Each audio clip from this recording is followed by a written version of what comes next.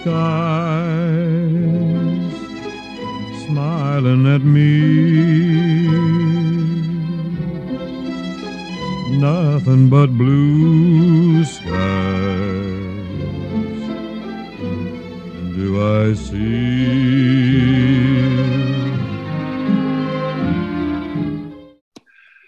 Well, Joel again. This is Buck Benny speaking. I'm joined with my friend Jim and my friend Bob.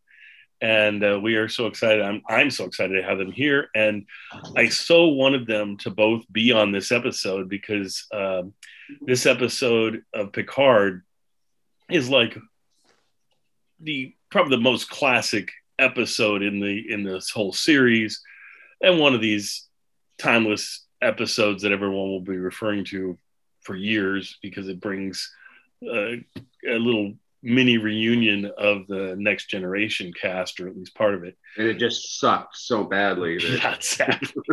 But it has Jonathan Frakes on it, playing, of course, Riker, and we have the character of Deanna Troi on it. What's her name again? Anybody got it? Marina Sirtis. That's it, Marina Sirtis. Goodness. And I used to have a signed picture of her on my wall because she was the counselor on the Enterprise. And I almost got a job being the counselor in the Federal School that was called, we had a Federal School that they actually named after the Enterprise. And they had a big picture on the wall of the Enterprise. And I was thinking, boy, being the counselor on the Enterprise, that would be kind of cool. And then having her picture on the wall, that would have been excellent. But anyway, not to be. So, and I'm at a school called Goodman. So I'm going, I'm a good man. It's all good. So there you go. Anyway, back to the episode. So, Jim, you just mentioned it jokingly that it was a bad episode or whatever. What did you think of the episode overall, and what did you think of seeing Marina Sirtis and Jonathan Frakes again? I thought it was a nice kind of change of pace from the main storyline, because they've been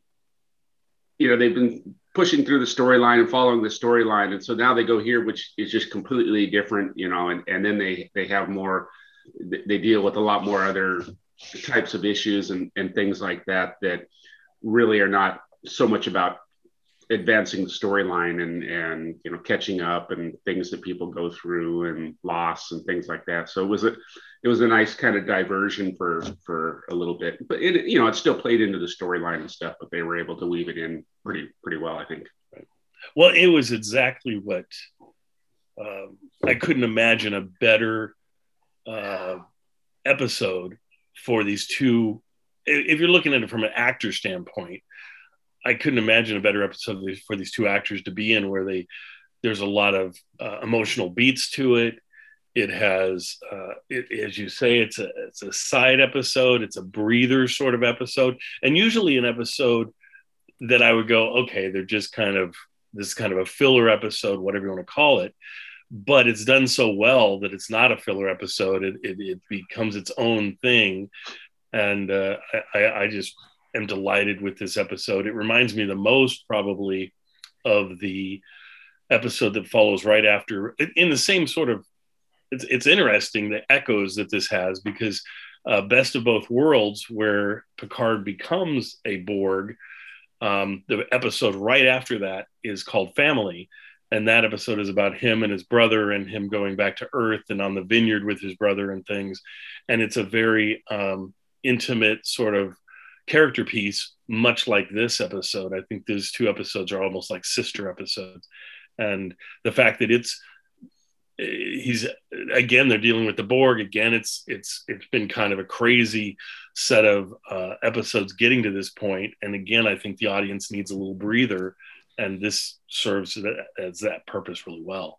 Bob, what are your thoughts on it? Yeah, I enjoyed this episode a lot. It was really nice to see Jonathan Frakes and Marina Sirtis again. Mm-hmm. And I think they did as good a job as they could do with that reunion and without making it cheesy. Yes. I think the one thing that I thought it wasn't really odd, the Kestra character, which is their daughter, yes. She's almost there just to allow you to get some access to Soji. Yes. Because she doesn't trust anybody. So without that character, they don't really have any dialogue from her. So that, I don't know if that character existed before, or they just wrote it into this episode. I believe they just wrote it into the episode. Last time we saw Riker and Troy together, they had gotten married, I think, in Nemesis, or one of those later films. I think it was Nemesis. And then, of course, we haven't seen them since. And so now all of a sudden we see that they had a child and that passed away, and they deal with that throughout this episode. They also, and just, everybody knows going into this, goodness sakes, I hope that we spoil the episodes as we go through them, because we assume everybody's watched them. You don't listen to the show and then watch the episode. You watch the episode and listen to this.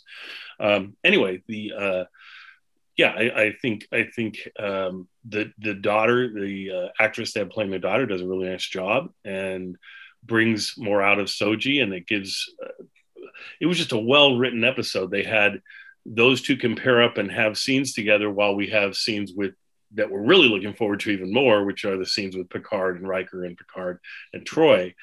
The other thing I noticed in this episode that I thought was really interesting is Star Trek's known for kind of certain color palettes and things that are a lot of blues and a lot of reds and a lot of just certain color scheme sort of thing. And here it's all earth tones. Everything is browns and greens.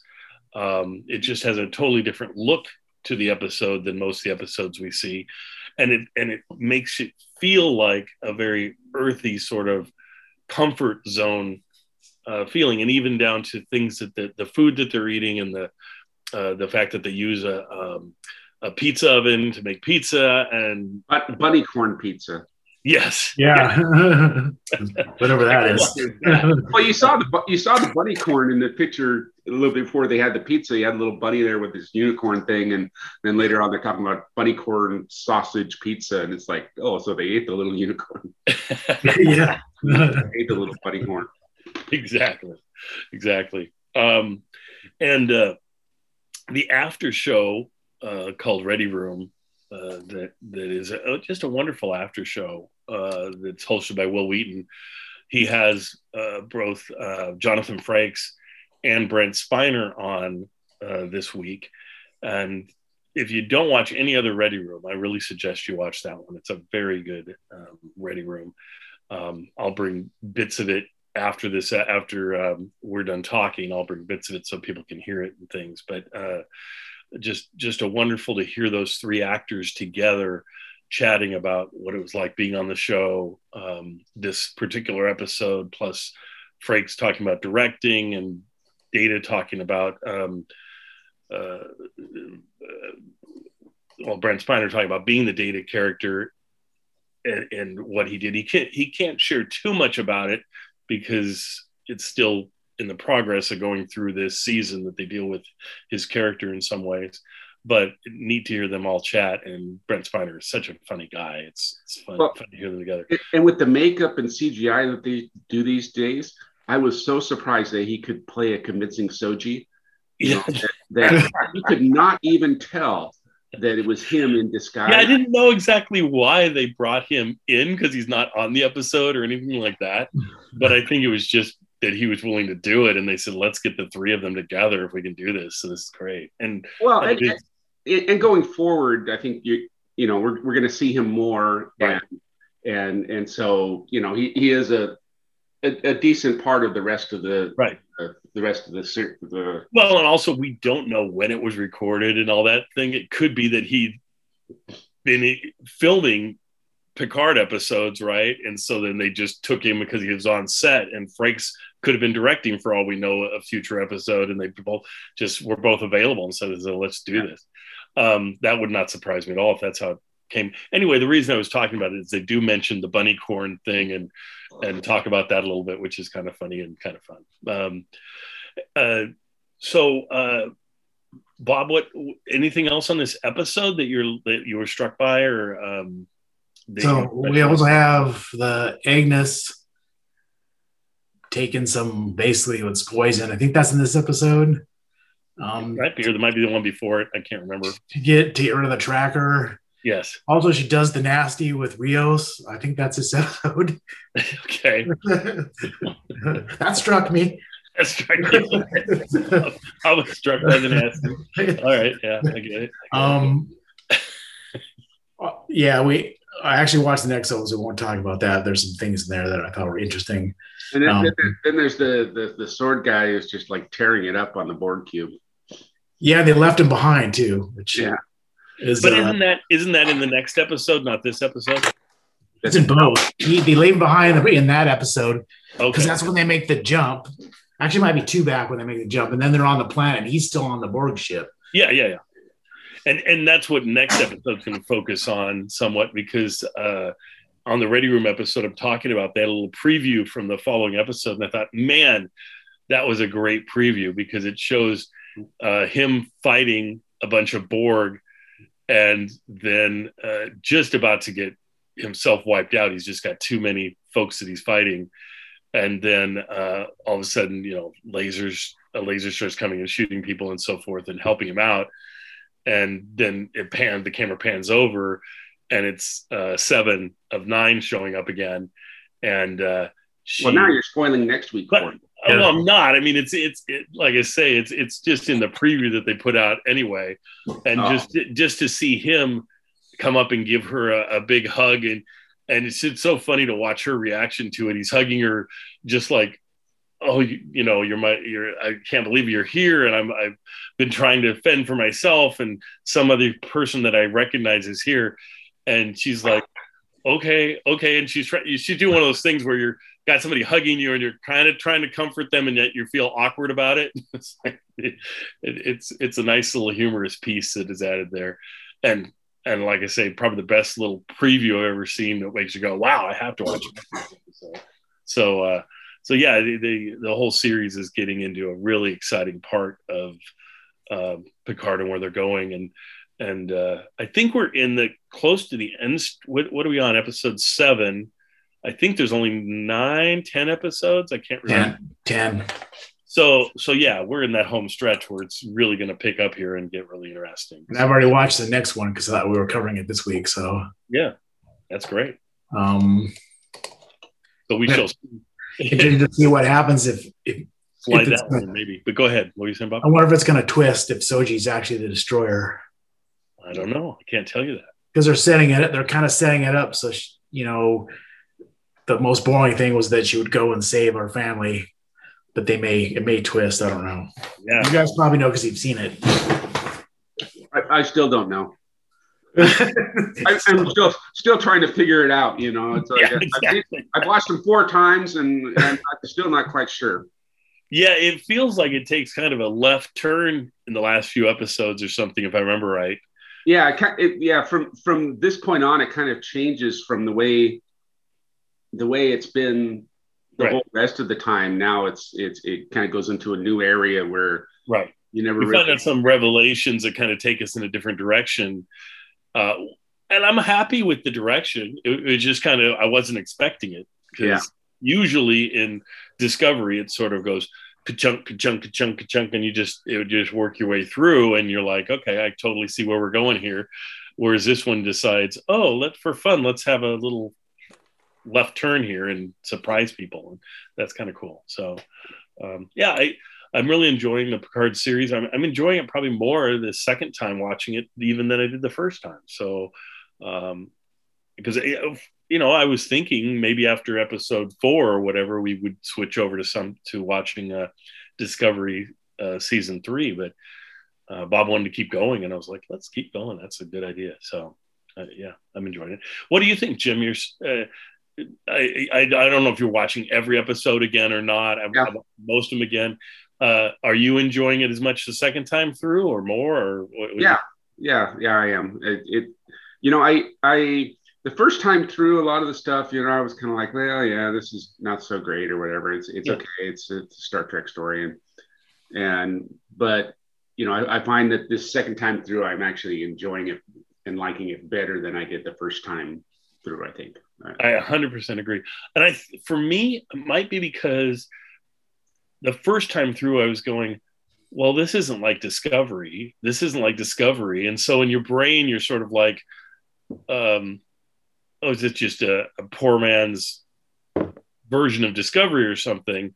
Where in reality, it's a totally different thing. And you have to look at it as a completely different series and kind of jettison what Discovery is and just enjoy Picard for what it is. And Picard is not Next Generation, and it's not Discovery, and it's its own entity. And what I'm finding with these Paramount shows, whatever CBS All Access shows that they used to be, is that each one you have to not compare them to each other, but just enjoy it for what it is. They've done a great job of making them all really different from each other. Whereas we're used to Next Generation was very similar to Deep Space Nine, which was very similar to Voyager. All of those, you could see how they live together, how that's the same universe and everything. With these, they're different time frames. They're animated. They're not animated. They're with heroes from the past, like Picard. And I just think we have to enjoy them each for what they are. And I think I'm glad they're doing it this new way where they're all different. And I guess they're going to all be in different time frames, aren't they? Now that I think about it, even because this Discovery crew has abandoned their original time frame and now are a completely different time frame. And when Pike's series takes off, it's going to take over this Discovery's old time frame, right? But they're all going to be in different places. What's the cartoon one called again? Lower Decks. And Lower Decks takes place just a little while after the original Next Generation, I believe. So is kind of its time frame, I think. Well, and they have that new one. Did you see the sneak peek of the new one? It's called Data and the Seven of Nine. But it's going to be over on Disney Plus. It's one that they're going to run over there. And they're going to introduce the mutants over there, I believe, and the X-Men will join them. And and the Scarlet Witch is going to join them. Yeah. The Data Wolverine fight doesn't last long, but it's interesting. It's going to be the Scarlet Witch that's going to recreate Star Trek instead of sitcoms. There you go. She's going to start combining of everything. She'll start on the Enterprise bridge. You'll see her sitting there, Uhura's spot or something like that. And later episode should be, on Voyager as Janeway or something. Well, I will say, I would take a 7 of 9. I guess now she's just called 7, right? I think they dropped the 9 part. But I would take because the other 8 if they came up with a series called Star Trek 7, I'd be on board and I'd watch that thing because I find her acting really interesting, really well done in this series. I don't know. I find her more wooden. I'm not a big fan of her acting personally, but okay, that's up to you. I won't say detest. It's the closest I have to detesting a Star Trek character was her appearances in Voyager. They just never did anything for me. I never liked her acting in Voyager. I didn't like the fact that they sort of brought her in as, oh, we need to, let's sexy it up and bring in this which is a bizarre thing to say if you're in the writer's room going, let's sexy it up by bringing in a Borg. It's he's not very sexy in that first episode, but then all of a sudden by the end of the episode or the beginning of the next one, I can't remember, it's like, oh wow, with the implants gone, she's a babe. But anyway. And I remember, during Halloween time when Voyager first came out, the slutty Borg was the costume. Everybody, all the women were, oh, I've got to be the slutty Borg this year. And well, Jim, you made an amazing slutty Borg back in that is true. 95 or whatever it was when you dressed up as that. That's true. I was just ahead of my time. You were. Anyway, but like I say, her revisiting the character, I am really enjoying it. To me, that does work. I know that I just heard Jim say it didn't work for him, but I would not have thought it would work for me. And I think last time, or one of the earlier times I talked about it, but her interview, the Ready Room that she's on, which is a couple episodes ago, with Wil Wheaton, is really insightful as to her and how she had to prepare to do the character, and the way she was ready to quit. She was ready to not take the role because she could not figure out how to get her voice back to what the character's voice is. Not by voice, I mean The tone. persona. I mean the whole putting the character on. She felt like she couldn't do it. Whereas I thought it was really interesting because in this particular episode of Ready Room with Brent Spiner, they ask him the same question about how hard was it to get prepared for the role. And now I think about Jonathan Frakes too. So it's kind of to have all those, maybe I'll cut them all those pieces out and put them all together. It'd be interesting to have them back to back to all talk about how they got into character. Because Frakes said he was scared. He hadn't done much acting. He'd done directing for years. And to try and get back into this character, and it wasn't so much the character for him, it was the fact that he thought he was going to let down Patrick Stewart. And that he said Patrick Stewart is at the top of his game in this whole series. And was he going to be able to match that level of performance and pull it off? He wasn't sure. And so he was going, do you guys really want to do this? And really thinking it through, because originally they just were having him as director. And after he directed the first couple episodes, they approached him and said, you know, would you be willing to be Riker for an episode? And he's like, I don't know if I could pull that off and, you know, live up to Picard and all that. But he said, on set and everything, it totally came together and it worked. As far as Data, they asked Brent Spiner the same thing about playing Data. And he said, to be honest, you know, it takes longer to put the makeup on than it does for me to get into the role of Data. It's like it's there always, and I just snap and I'm Data. And that's totally believable. And the fact that a number of actors have said if they a prosthetic sort of actor, once they put their like Worf back on Michael Dorn, it's like, oh, it like takes them back to what that character was, and immediately they can act that character. Now for 7 and 9, for what's your name to play 7 and 9 again? Help me again, somebody. Anybody? Jerry Seinfeld. Yes, Jerry Seinfeld, who plays 7 and 9. Jerry something else. We got a fact checker. I'm sure Bob is checking right now. Bob, check away. Anyway, Jerry something. Jerry Ryan. Jerry Ryan. There you go. So Jerry Ryan said that for her to get into it, she started playing old episodes, and not like a bunch of episodes, like 3 episodes. She played them over and over and over again, and learned the dialogue, and would say it along with the character as she's doing these episodes. So essentially re-acting out the episodes. And she said after she did that, it took her, weeks, I think, is what it sounds like. She felt like, okay, now I've got the character, and now I can imagine her in the future and what she might sound like and be like.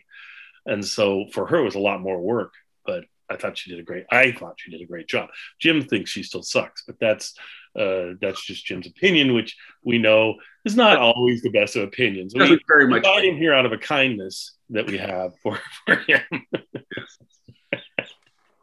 Anyway, Bob, you got anything else? Anything else about the episode?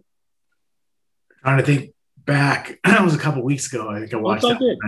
I think anything else about the series? What do you think? What was your feeling about seeing Riker, seeing Troy? I mean, did it kind of, for you, was it like kind of an old home week where you're going, oh wow, seeing these guys together is great? Or was it, just another episode? I don't know. I don't know what your feeling is. And I don't know how vested you were into Next Generation when it was on either, Bob. So yeah, I watched probably most of it. Yeah, no, it was great to see them back together. Yeah. I'm glad they were able to. I was worried they weren't going to be able to pull it off. It was going to get super cheeseball, but it actually came off pretty good. I thought so too. So, I mean, and I thought Riker just when he embraced Picard, to me that it just felt like what his character would do, and it just felt like there'd been growth in his character, that he was more comfortable with himself. Throughout the whole series of Next Generation, I always felt like he was trying to live up to Picard or prove himself as worthy of being a captain or whatever. And he just felt like now he was self-actualized and like he was in his comfort zone. And he and Troy felt like they had a real relationship. I enjoyed that. Jim, what about you with the whole seeing them again? Did it bring back feelings of like, oh wow, this is bring back all this nostalgia of Next Generation and things, or I don't know. A little bit. I mean, I found it a little cheesy, I guess, but you know, it was definitely an enjoyable episode. You know, I wasn't, you know, it was kind of torn. You know, it's like, but it was good. It was a good episode. Even though I had some apprehensions, you know, it was nice to see the characters and maybe where they had wound up. Yep. And that type of thing, but and also at the same time, I found it a little cheesy. Right. But well, and I'll throw out this a little cheesy on pizza with cheese. Yeah, that's right. It's pizza. There's cheese. You got pizza. Yeah, if you got pizza, they embrace the cheese. Right? But no, what I was going to say was hearing Riker, Jonathan Frakes talk about being in the episode and what it meant to him and everything. That's a powerful thing that he shared about that. He also shared some interesting insight just in the episode itself that he thought it was well done in that it made it feel like we're not telling Picard. Picard is essentially coming to them and saying, I'm in over my head. I don't know exactly what to do and things, which Jonathan Frakes was saying in the original series, the character would have never done that. That version of Picard, that younger version of Picard would never done that. But this Picard series has introduced a whole vulnerability to him that we hadn't had before. And I think that came out in this episode. And the fact that they don't really give him a solution or pat him on the back and say, you can do this. It's essentially like, hey, you can stay here as long as you want. We're sort of a respite for you. We're a chance for you to regather yourself before you head off. And we hope it goes well for you, you know, but we can't really give you much advice. This is, you know, you have to do what you have to do. And I think that was a very appropriate, well done piece. And what you would think would happen if you go to, because I think anyone can relate to this of your life's kind of off the rails and you go to your safe place, whether that's your family or your friends or whatever, and try and get that support. And then you go off and finish your journey or do what you have to do. And that's where this goes from here. And I think for that being what this episode is about, it works really, really well.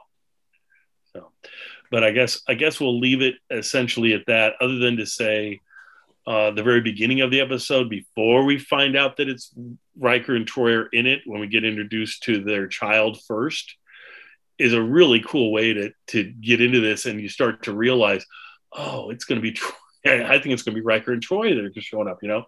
And Will Wheaton, it was really interesting to hear his take on that. And that he said, you know, for him, he just started to cry because it's like, it's going to be Troy. It's going to be Riker. It's going to be, you know, and I thought that was really cool. When's Will Wheaton coming on? When I hear he might come on second season, actually, to do an episode. I mean, he's kicking around their lot doing all their Ready Room shows, so he's there. So I wouldn't be surprised they used him. He was in Nemesis, had a part. It's so frustrating when they do this. He had a part, for whatever reason, they cut it all out, essentially. So there's a shot of the wedding scene where he's you can see him sitting at the table, but he never gets a line of dialogue, never gets anything. It's like maybe 5 seconds or 10 seconds he's on screen or something, and that's it. But well, as long as he gets a paycheck, right? Yeah, that's right. That's how it goes. He's probably done the most of turning his time in Star Trek Next Generation into other career things while tied into his fandom for that. Exactly. While not actually playing the character anymore, you know, yes. It's like because I know how many people want him back. Yeah. Well, that's what's funny about hearing them talk about how they say something about how well loved the series is and how well loved all their characters are, and I'm like, yeah, not so much, Will. If you your character wasn't quite as loved as these other two characters that you're talking to, but it was no one pointed that out. I was waiting for Brent Spiner to go, well, you know, some of us are loved more than others. Anyway, I hope everybody enjoys this episode. If you haven't watched it, definitely watch it. We're all enjoying Picard a lot, and it'll be fun to talk about future episodes. So thanks, everybody. And Jim, though I continue to completely disagree with you on almost everything, it's always good to have you here. See everybody next time. All right. Hey nerds, I'm Will Wheaton, and this is The Ready Room, your official behind-the-scenes hub for all things Star Trek universe. This week, I'm having a family reunion. Jonathan Frakes and Brent Spiner are here to talk about William Riker and Data's return to Star Trek Picard, including the most recent episode, Nepenthe. Now at this point, you know the drill. Put a spoiler warning here, watch Star Trek Picard, there, wherever you are, then come back and watch me. Okay? Great. You're back. I missed you. A little bit later, we have an exclusive clip from next week's episode of Star Trek Picard. But before we get to any of that, we have an inside look at what went into bringing Riker and Deanna Troi back to television in this week's installment of Producing Picard. Control room, engage.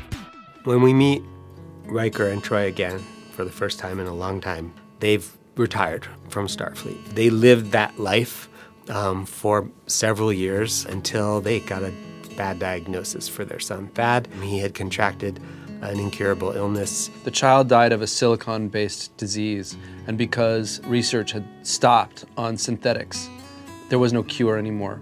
So had the research continued, had there not been a ban on synthetics, their child might have lived because there might have been a cure. The word nepenthe is a Greek word. It refers to a sort of mythical cure for heartbreak, sorrow, and illness. And even though they weren't able to cure Thad physically, they have found a certain amount of healing emotionally, living together. This beautiful, small, painful, emotional story ties into the larger plot in a way that's profound. Picard comes to them on a wild impulse. He and Soji are in great danger. Picard goes to the planet seeking help, I think seeking counsel, I think someone who he knows to tell him to keep going. He says, thank you for not talking me out of it.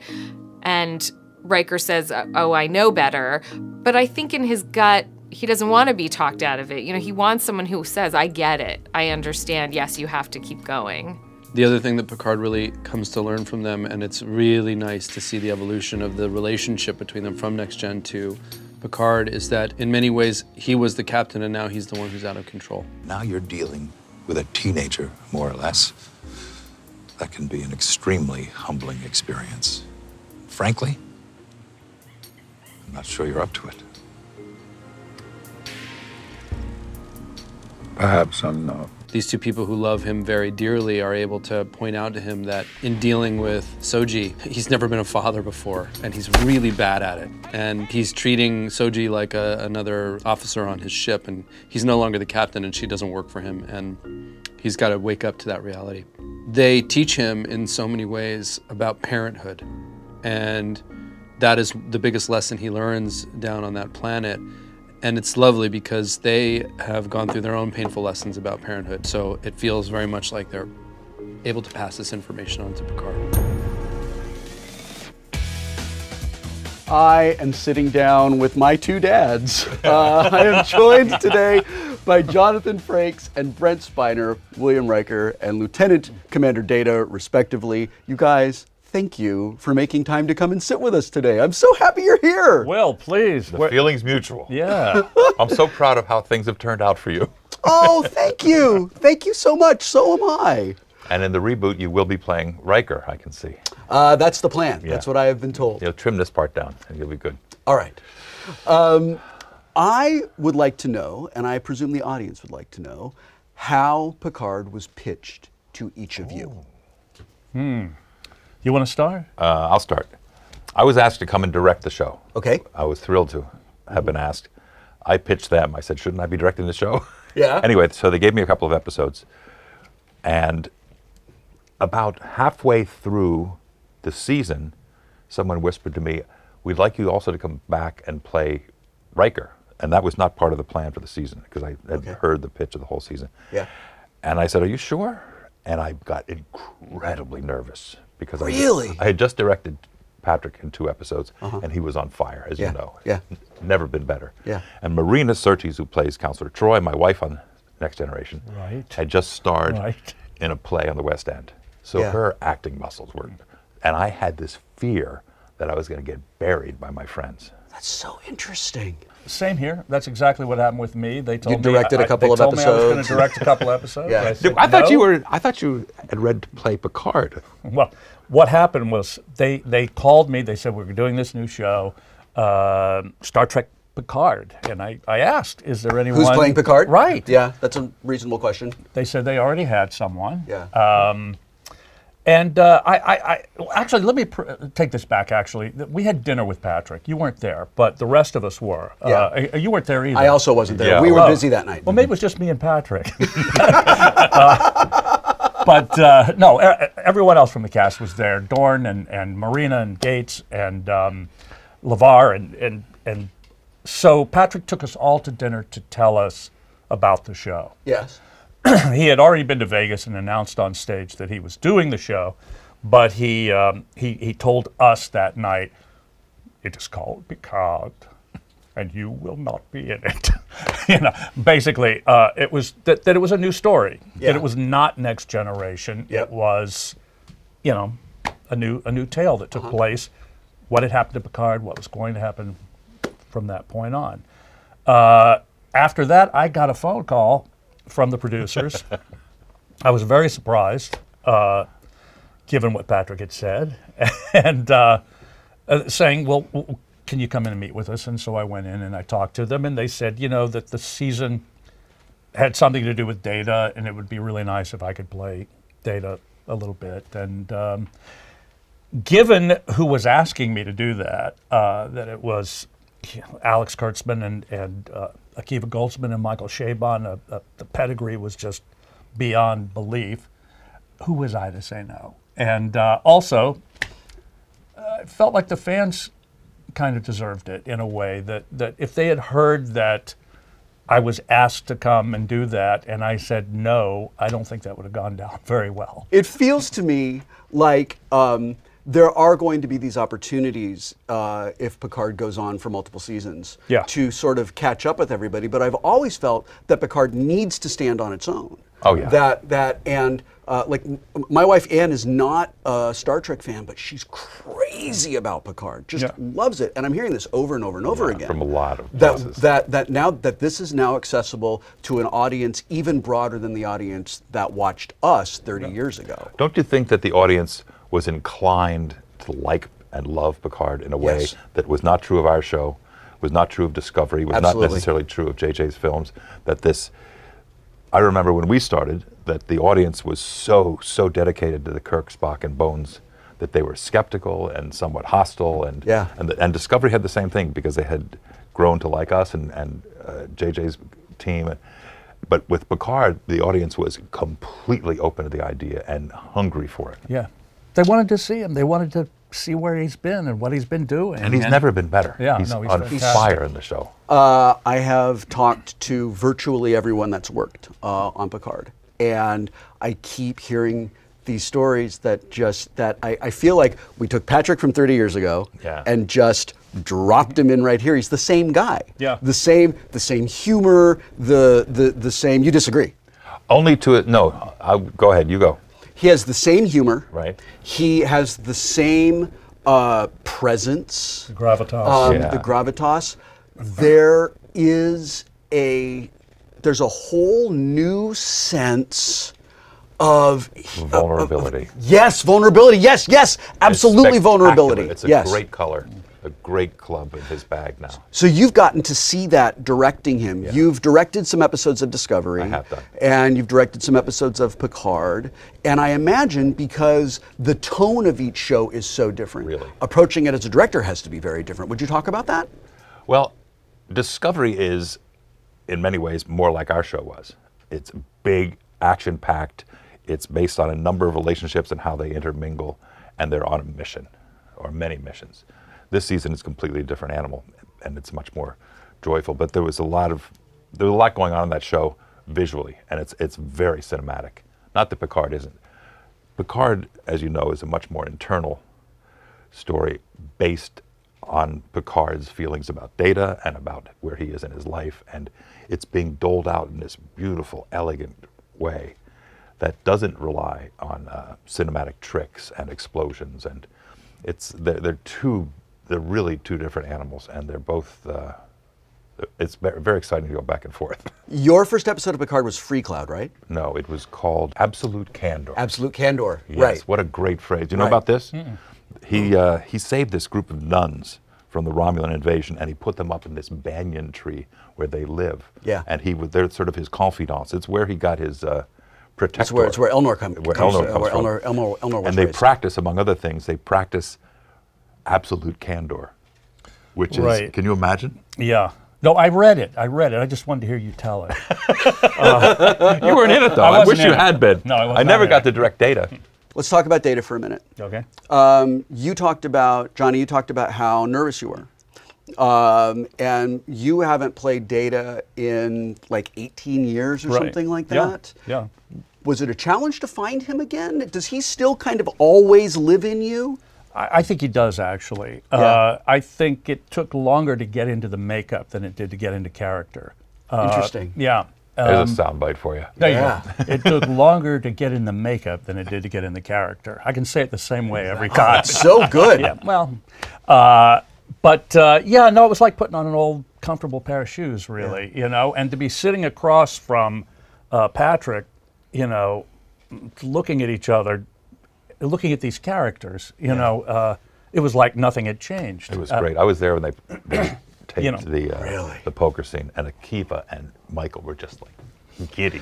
It was a very exciting moment for everybody. It really was, yeah. It was really emotional for me. It was so emotional for me to watch you and Patrick. Yeah. In 10 Me Forward. too. I absolutely had the same reaction. I felt stage 8 in my heart. I'm getting goosebumps while I talk about it right now. It just reminded me of just how special it was to be to be there. Yeah. And to bring it all back.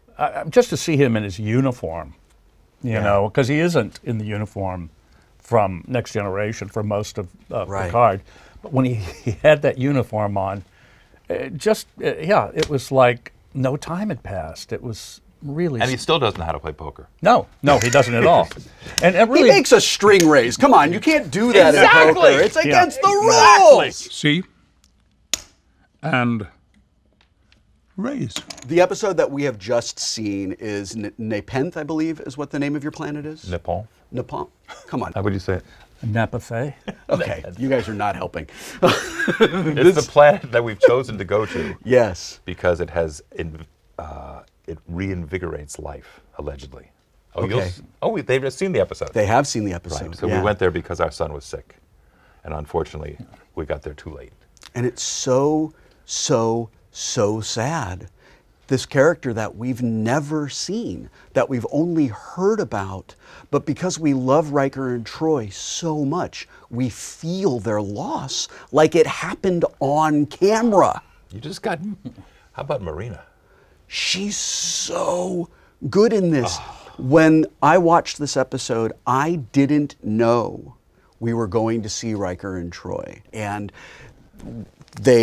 we get close, and their daughter is running to the house, and I turned to Ann and I just started to cry, and I said, it's Riker and Troy. It's their house. They live together. They have a family. I was so excited, and I was it emotional for you? Oh God, yes, very, and wonderfully so. Did you have conversations with Marina about the interim between the last time we saw Riker and Troy and now? Did you guys work on that? That, like, we acknowledge that there's a long time that's elapsed since the last time we saw them? Interestingly, we talked about our family, and the loss of the son was quite obvious. Yeah. And we didn't have to do any more work than that to mention it. And we actually loved the idea that we lived out in the woods. Yeah. And she had a garden, and I was making pizza in the yard. We loved that we weren't in our spacesuits. We loved that we had a wonderful, brilliant, funny daughter. Yeah, it was great to be back with her and with Patrick. It was quite memorable. It's one of those moments that I feel like is going to be very special to fandom, but we are part of a really small club that experiences it in this very specific way. But you were just talking about your reaction to the show, and I think because, and I know that it's very much like mine, and I know you don't have any feelings, so you don't really. Correct, yeah. I think that's what the fans are feeling. I hope so. Maybe not to the extent, but I think the reality of what you described is so accurate that is, I think that's what's reached out to the fans, and that's why they were inclined to like it. That's why the show is doing so well. I mean, the writing is obviously genius, and Patrick's genius, and the cast is genius. But the show is working because of this, I think. I agree. I think that what I've read, the feedback from the fans almost entirely has been just so affectionate and so like they've been given a gift. And it feels that way. It feels that way to me too. Yeah. So much of season 1 story arc centers around Data's daughter. Did you know that was coming when they talked to you about being part of the show? No, not at all. I knew Patrick had mentioned to me that the broad story had to do with his feelings of loss for Data. And it might be I don't know, egotistical of me to feel that I think that all shows should be about Data. I don't know, is that too much? No, I think it's I mean, not just all Star Trek shows, no, all television. Yeah. Maybe features too. My staff really wants me to ask you this question. Is Riker the premier jazz trombonist on Nepenthe? Interestingly enough, Riker's still playing the trombone. Yeah. Not well, but loud. He could be the only just like old times. Trombone player. Exactly. It was when I played on the show. You know this story. If it sounded like a regular guy, it was me. But when he sounded like he really knew what he was doing, it was this wonderful player Jack named Sheldon? No, Bill Watrous. Oh, Jack Bill Sheldon Watrous. played trumpet. Right. It was Bill Watrous, who is no longer with us, but he was spectacular. He made Riker look so cool. I have had the distinct pleasure of sitting with some of the new cast members, some of the new members of our family. Yeah.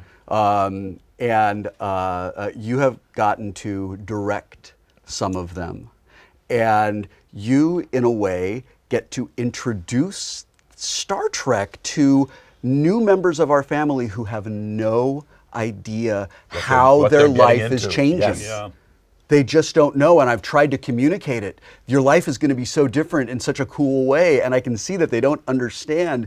Did you feel a sense of responsibility? Absolutely. Did either of you feel a sense of responsibility? Didn't you find that they toward wanted the to other know actors? about what it was going to be like? Yeah. Yeah. Absolutely. Same thing happened on Discovery. Yeah. It was wonderful to meet all these actors. The Discovery cast reminds me a lot of our cast as well. I've met a few of them, and I get that sense too. And the same, everybody was so excited to be on both shows, to be part of this, but not really sure what it meant. Right. And not that I was ever sure what it was going to mean either, but it was. But it really is the most wonderful fraternity of people. Yeah. And if you're from every show, from every one of the shows, we all know each other. We're all friends. It's really quite amazing. And it is amazing to be part of this incredible thing. You know, I think I've said it before. I think Star Trek is the great American epic. And to be part of that, American cultural phenomenon is something else. And it's rebooted. That's what's amazing. What Kurtzman and Akiva and Chabon have done is elevated to an entirely new level. So out of that comes this question. Talk to me about making pizza on Nepenthe. Oh, very strange, modern thing to be doing. Like, have you seen the Romulan woman who wears? They're great. They're fantastic. Yeah. She went Ray-Bans. Chabon answered a series of these questions, and the pizza is just another.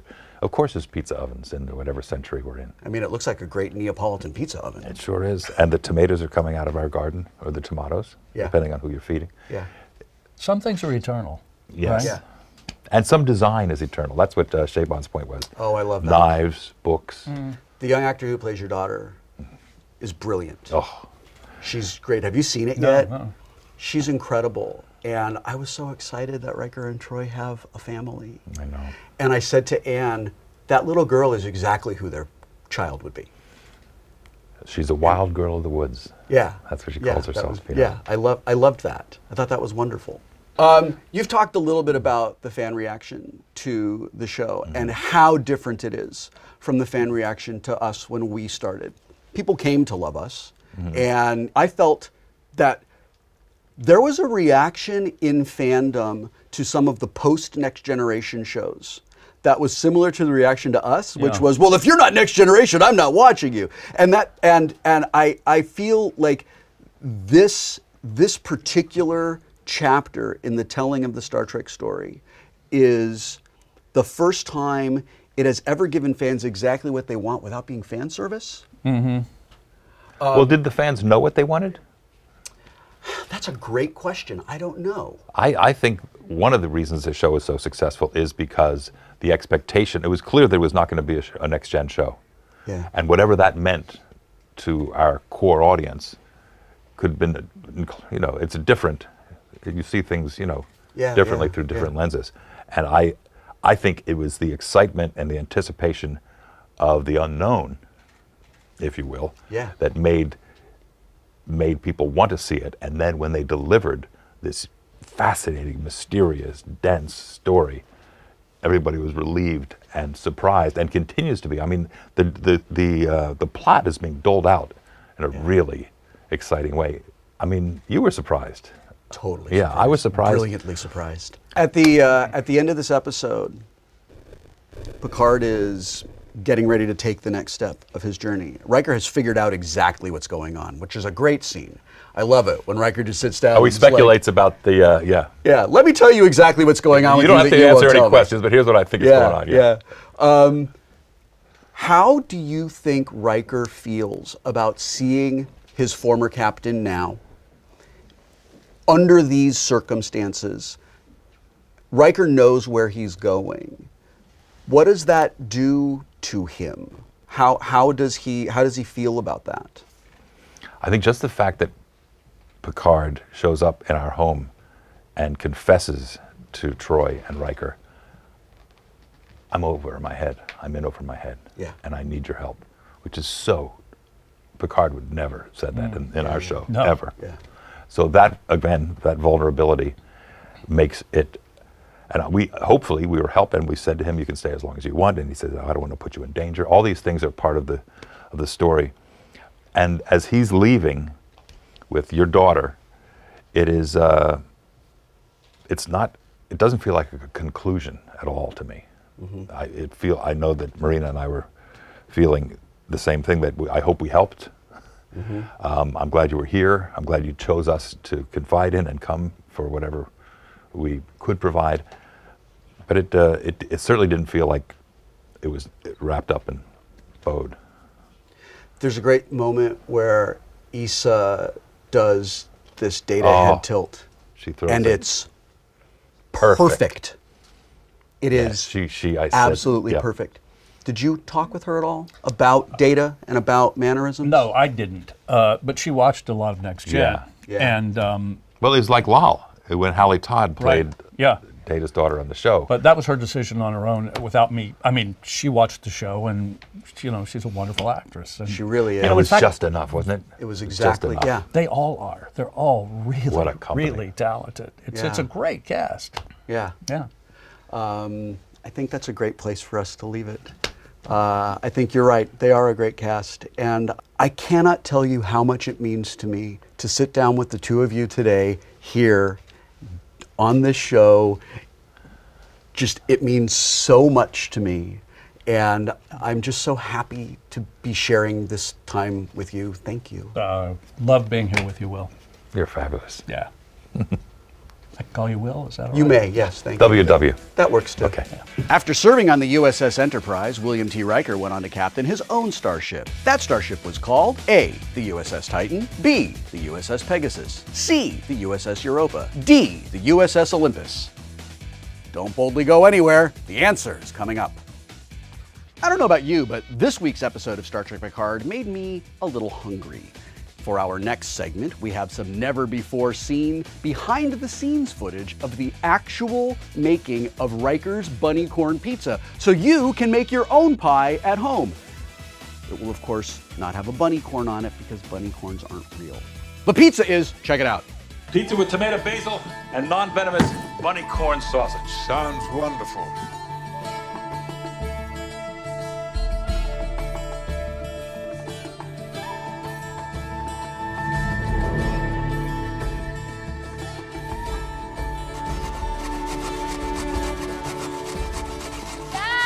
Stop yelling! Smell it. And Tyrian basil. Grows like weeds around here. It tastes so real. Nicely done. You cut out the venom sacs. Nope, I left them in so we can all spew black bile and die.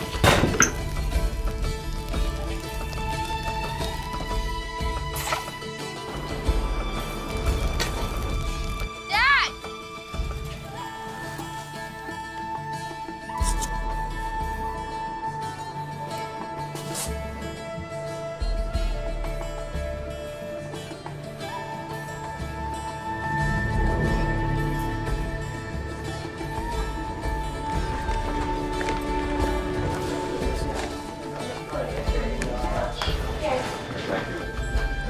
My wild girl of the woods. Extra bunny corn sausage. Thank you. Soji, welcome to our home.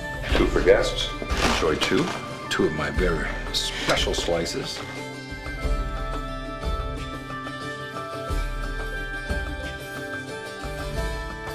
Dinner is served.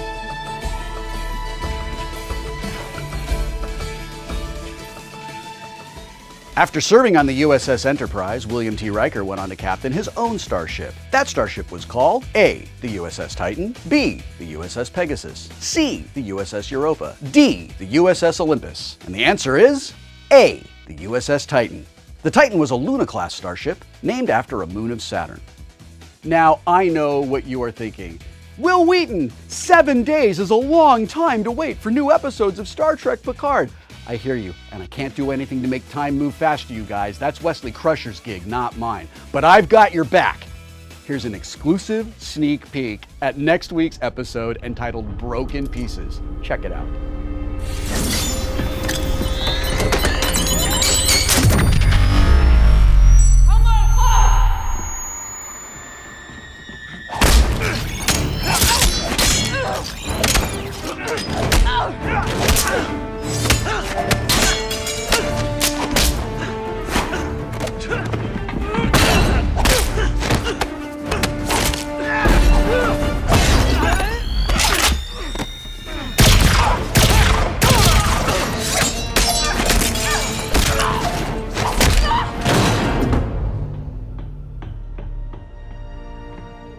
Where's Hugh? What is happening on this cube? All right. I'm here. It's all right. Thank you so much for joining us here today in the Ready Room. I will be back next week to chat with Jerry Ryan and Jonathan Del Arco about Star Trek Picard Episode 8, Broken Pieces. Until then, I'm Will Wheaton. Live long and prosper.